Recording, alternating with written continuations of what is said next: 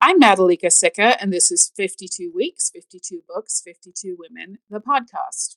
Think back, if you're old enough, to the news that was dominating the airwaves almost 2 decades ago this summer. Drawing a blank?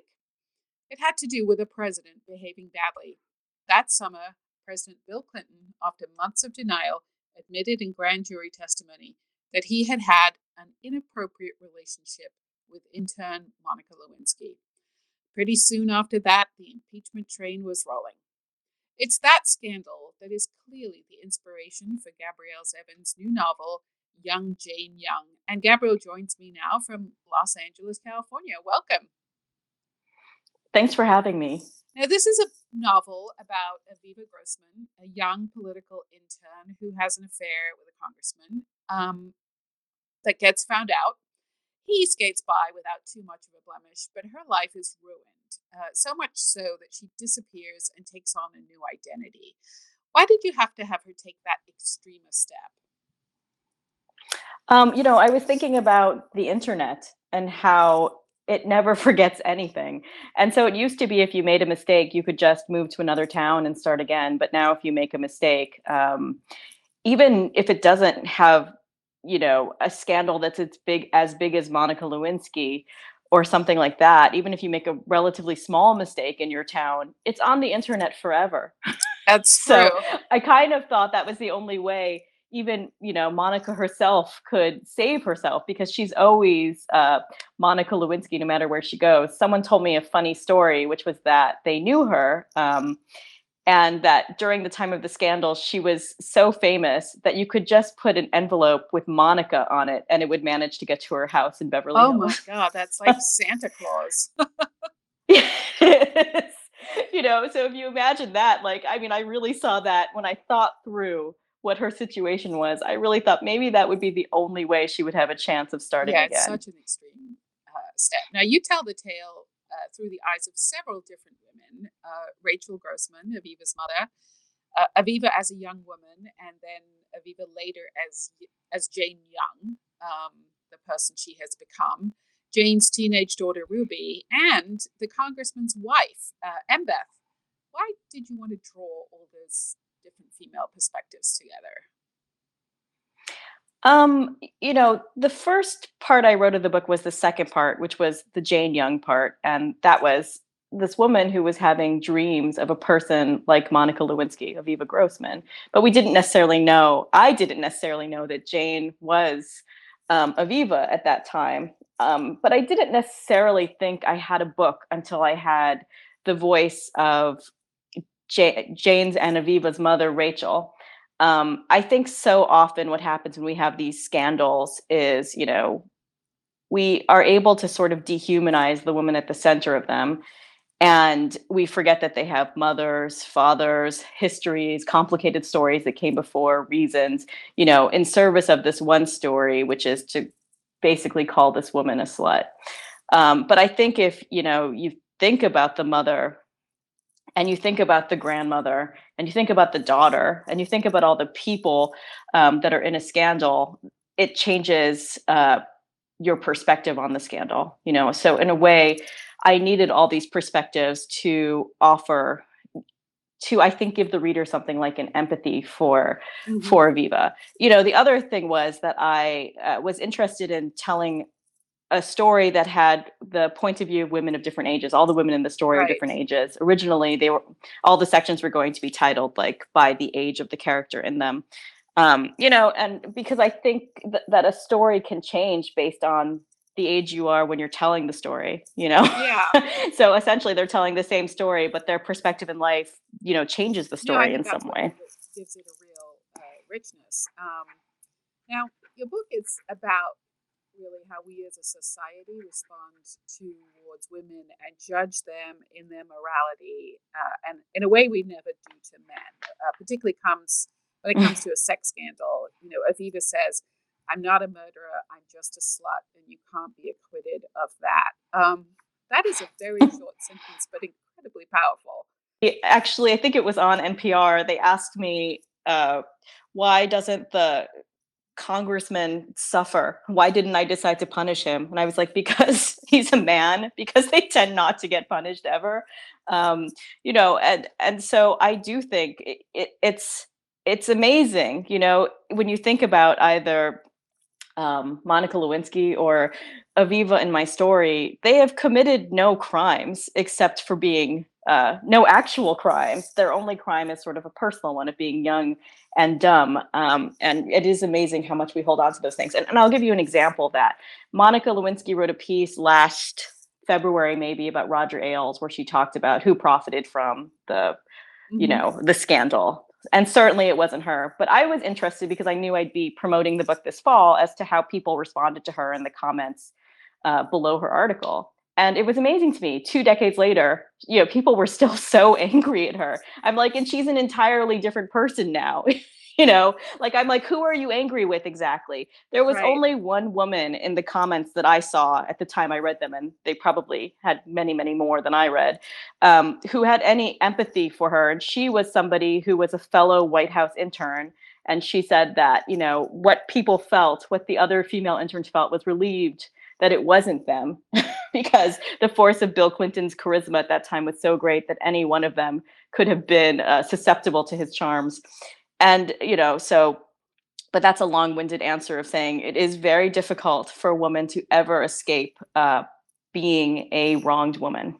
I mean, or being excuse me, yes. Yeah, I mean, she is a wronged woman, and you can't help but feel it that she was the wronged party who had to suffer in exile.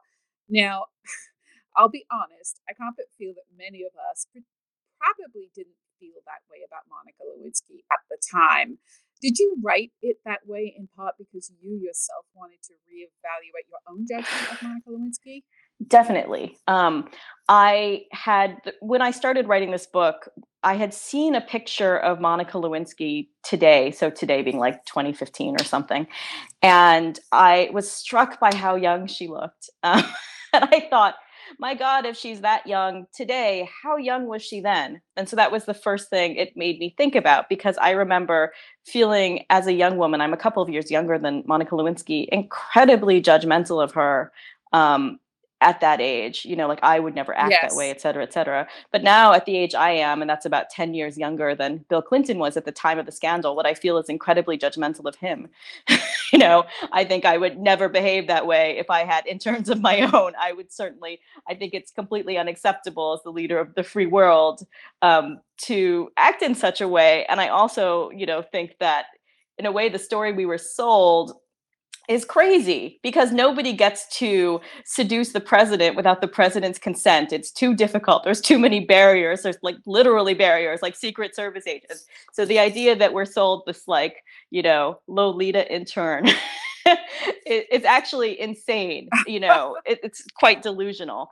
And I struggled with all of these issues because, I'm a Democrat, a lifelong Democrat. And and I do understand, sometimes how you can definitely support a candidate or, an elected person and have deep problems with their sort of personal beliefs or their personal conduct. And so, I think the struggle with that is maybe the reason why even at the time, feminists didn't strongly condemn him 20 years ago.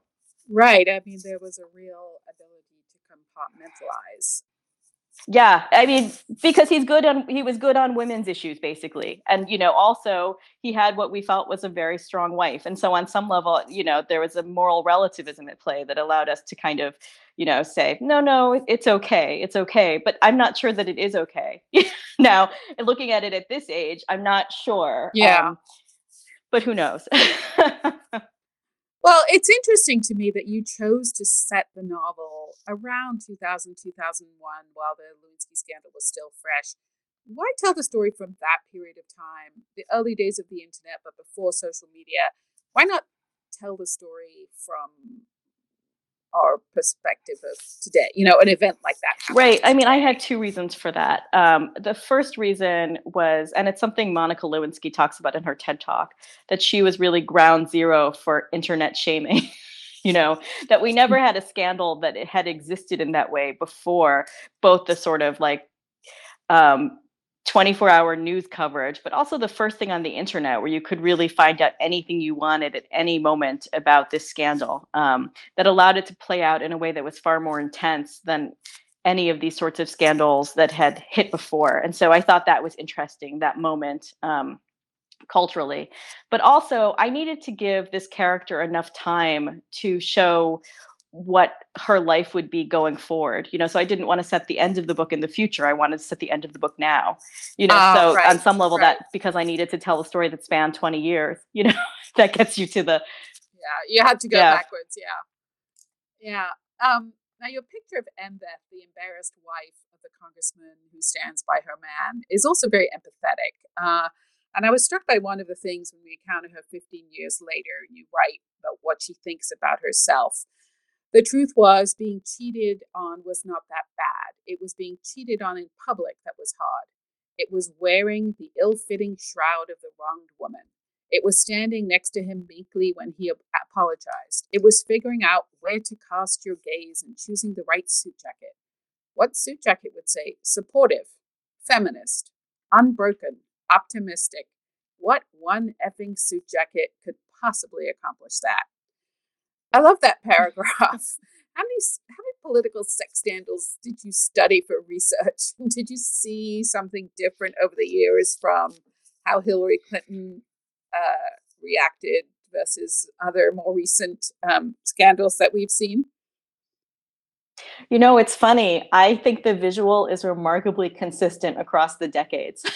That it's always exactly the same way. The man is at the podium, the woman is to the side, and usually I think it's to his right side, because she's the right-hand man.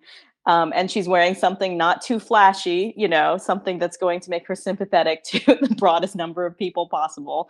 And she can't, she has to hold her face in such a way. And I think it's the closest thing we have to a true political theater. And by political theater, I mean sort of the beginning of like Shakespeare, the beginning of King Lear, where we go through these sorts of like motions of decorum. We really enjoy seeing this play out.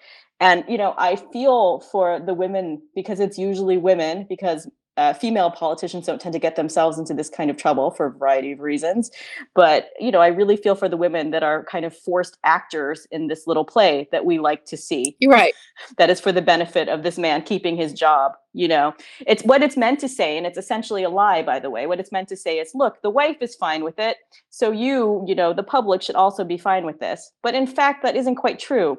We should only be fine with whatever has happened if, say, the politician involved didn't use public funds or somehow abuse his position of power to conduct this affair. So it's a totally different thing. It's a lie to say that if the wife is fine with it, you as the public should be fine with it. And yet that's what this little show is meant to do Right. for And us. she kind of has to figure out her own role in this play that she didn't know she was going to be in, right down to her costume. Right down to her Yeah. costume, and it's hard. It's hard, that it's interesting every time we sort of have a new first lady, because I think about that too, again, how much like they are not meant to surprise us in any way. Right. But They're really meant to present themselves in ways that we find non-threatening, very consistent. Even Melania Trump, who is, a very colorful first lady in many ways compared to the people that came before, dresses in a way that's very consistent with a the first idea of, lady. of a first lady. So at the very least, you can look like the paper doll version of a first Exactly. lady. Exactly. Now Jane, has established a life for herself. She's living in Maine. She's in her mid-30s. She's a wedding planner. She has a smart, independent teenage daughter, Ruby. They're incredibly close, but Jane is Jane is encouraged to run for public office, something that she had wanted to be involved in, which is why she ended up working at a congressman's office. And this, of course, leads to her secret being revealed, and Ruby finds out. I I I loved that. I loved Ruby, and I was curious as you thought about that plot development between the two, um, were there sort of lessons that you wanted to impart through Ruby as you wrote it? Right. I think that the moment for Ruby is the moment, it's actually a kind of common moment in any young person's life, the moment where you discover that your parents had a life before you that had nothing to do with you and has and also have dreams that have nothing to do with you. And this can be a jarring moment as a young person. I think the discovery that, I guess, to put it more simply, that your parent is a person. Mm-hmm. um, so I think that's, on some level, her experience is a common one. But I also think, I wanted to write a really young person, a really young woman, I should say, grappling with being a feminist. Yes. you know, and how it's actually really difficult to be a feminist sometimes when it's, say, very close to home, like when you are dealing with a situation where you feel that your mother um, is a disgraced woman. That's when you have to really put your feminist theories about things into a difficult practice. So that's what I wanted to write about with that section. Well, it is interesting because it is a book about feminism and looking at it through the lens of now versus, say, even 20 years ago. I don't know when you were writing the book, but did the 2016 campaign add more fodder for your thoughts on women in politics and the circumscribed role for women in politics, even now? Yes, definitely. So I think that 2016 campaign was intense, but particularly even before that, the primary between Bernie Sanders and Hillary Clinton, I was fascinated with because it seemed like huge numbers of millennial women were going for Bernie Sanders over Hillary Clinton, which surprised me a little bit. And so I started to ask myself a question like, why was that happening? And also, B, should a woman always vote for a woman candidate? No matter what, and I know that seems like like a Swiftian sort of satirical proposal, and yet I think there's an argument to be made for it. Women are 51% of the population, yet we have like 20% of the seats in the Congress, and there's so many states that never had a female governor, included both the states where I lived most of my life, which are California and New York. And so when I think about all those things, it's not so shocking that we woke up in November to a country that did not have the first female president, because there are so many states in our country that are not used to voting for a woman for anything. Right. So And we only see them in a particular role, and that role isn't necessarily political leadership. Well, and I think it's a representation issue too, in the same way. I was thinking about sort of the success of Wonder Woman this summer. Like, I'm not somebody who's really into superhero movies for a variety of reasons, Mm-hmm. but it seemed to be really important to people to see a woman as not just like the member of a team of superheroes, but as a hero with agency of her own. To actually see that seemed to be really powerful. Now, when we see images of, say, a female president on a television show, it kind of suggests almost like sci-fi, Yes.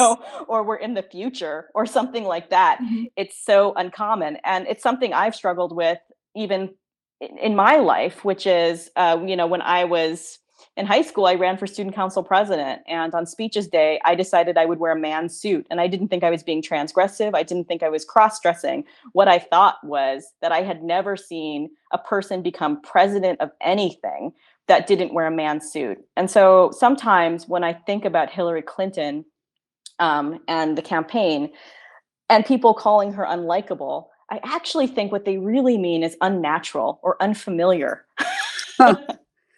Because, yeah, it is. I mean, it's extraordinary, but it was unfamiliar to many people, We've never seen anything like that. It's like when Katie Couric took over the the evening evening news, and there were news. so many people that were mad because, oh my God, her voice sounds so high. Right? Yeah. But we were so unused to the idea that anybody could read the news, the evening news, that was a lady. Right? Yeah. And so I think on some level, in addition to the fact that Hillary Clinton had the baggage of her husband and her entry into politics was so much later than, say, her husband's, Mm-hmm. and so I think that itself is a problem. But in addition to all that, we're just completely unused to seeing women in that role. And I don't think, even when you think about it, even thinking about maybe the fact that our election had difficulties in terms of, I don't want to say that it was, rigged, but who knows what happened with Right. our election. But even if you assume that some percentage of people that were Trump voters did so not because of any like moral feeling about him, but because, again, they were just so unused to it. Like it would never occur to them to vote for a woman. Some percentage of them voted because of sexism or misogyny, even if it's a very low percentage, that's the difference between a win and a loss. Yeah. No, it's really fascinating. And, I mean, I think your book is, it's a funny book, but it's also about something dead serious, which is about, A, slut shaming, and B, how women are perceived in the world of politics. And you pull off the story with a variety of different techniques, which were wonderful. There's internal monologue, there's epistolary via email, of course, and even a choose your own adventure section. And was it fun to write? Yeah, it was fun. As much as anything that I write can be fun at this point. Again, I've written 4 books for adults and also 5 books for younger readers. And at this point, it always just feels like work. I hate, I hate to say that, but it does because, I think the last time writing was fun for me, like really like fun, was probably like maybe writing a diary in high school. But now I think it's, to me, and I don't, but it's kind of, I make it sound like it's not joyless either, but It's work. You're a writer. it's That's the more, job. yeah, it's more this sort of endless thinking and turning over of soil or whatever. It just is sort of, it's less fun than it looks. But I hope it reads fun, actually, because something I believe is, maybe naively, that fiction still has some ability to sway hearts and minds. Like we live in a world in which everybody's kind of just in an echo chamber. But if you read a book or a story about a character, perhaps perhaps you have a chance of reaching someone who is not like-minded to you. Right. And, I am a big fan of fiction because I believe it can reveal a truth that we can't get at in the news and nonfiction. So that's why, Right. It's interesting because like Hillary Clinton has her book coming out in about 2 weeks even, which yes, I'm definitely excited to read, but of course I am excited to read it. you yes, know, no one's going to pick that up that isn't already like interested in her, probably somewhat sympathetic to her. right. It will not reach anyone. It will reach plenty of people, but not anyone that wasn't probably inclined to be sympathetic to her story already. Well, hopefully your book will reach a broad section of the audience. The book is called Young Jane Young. It's both a delight to read and incredibly insightful about an issue that is as pervasive today as it was 20 years ago, how women in politics are judged. You can read more about this and other great books by women authors at 52 Weeks, 52 Books, 52women.com, and subscribe to the podcast at all good purveyors of podcasts. Gabrielle Zevin, thank you so much for taking the time to talk to me. Thank you for having me. I really appreciate it.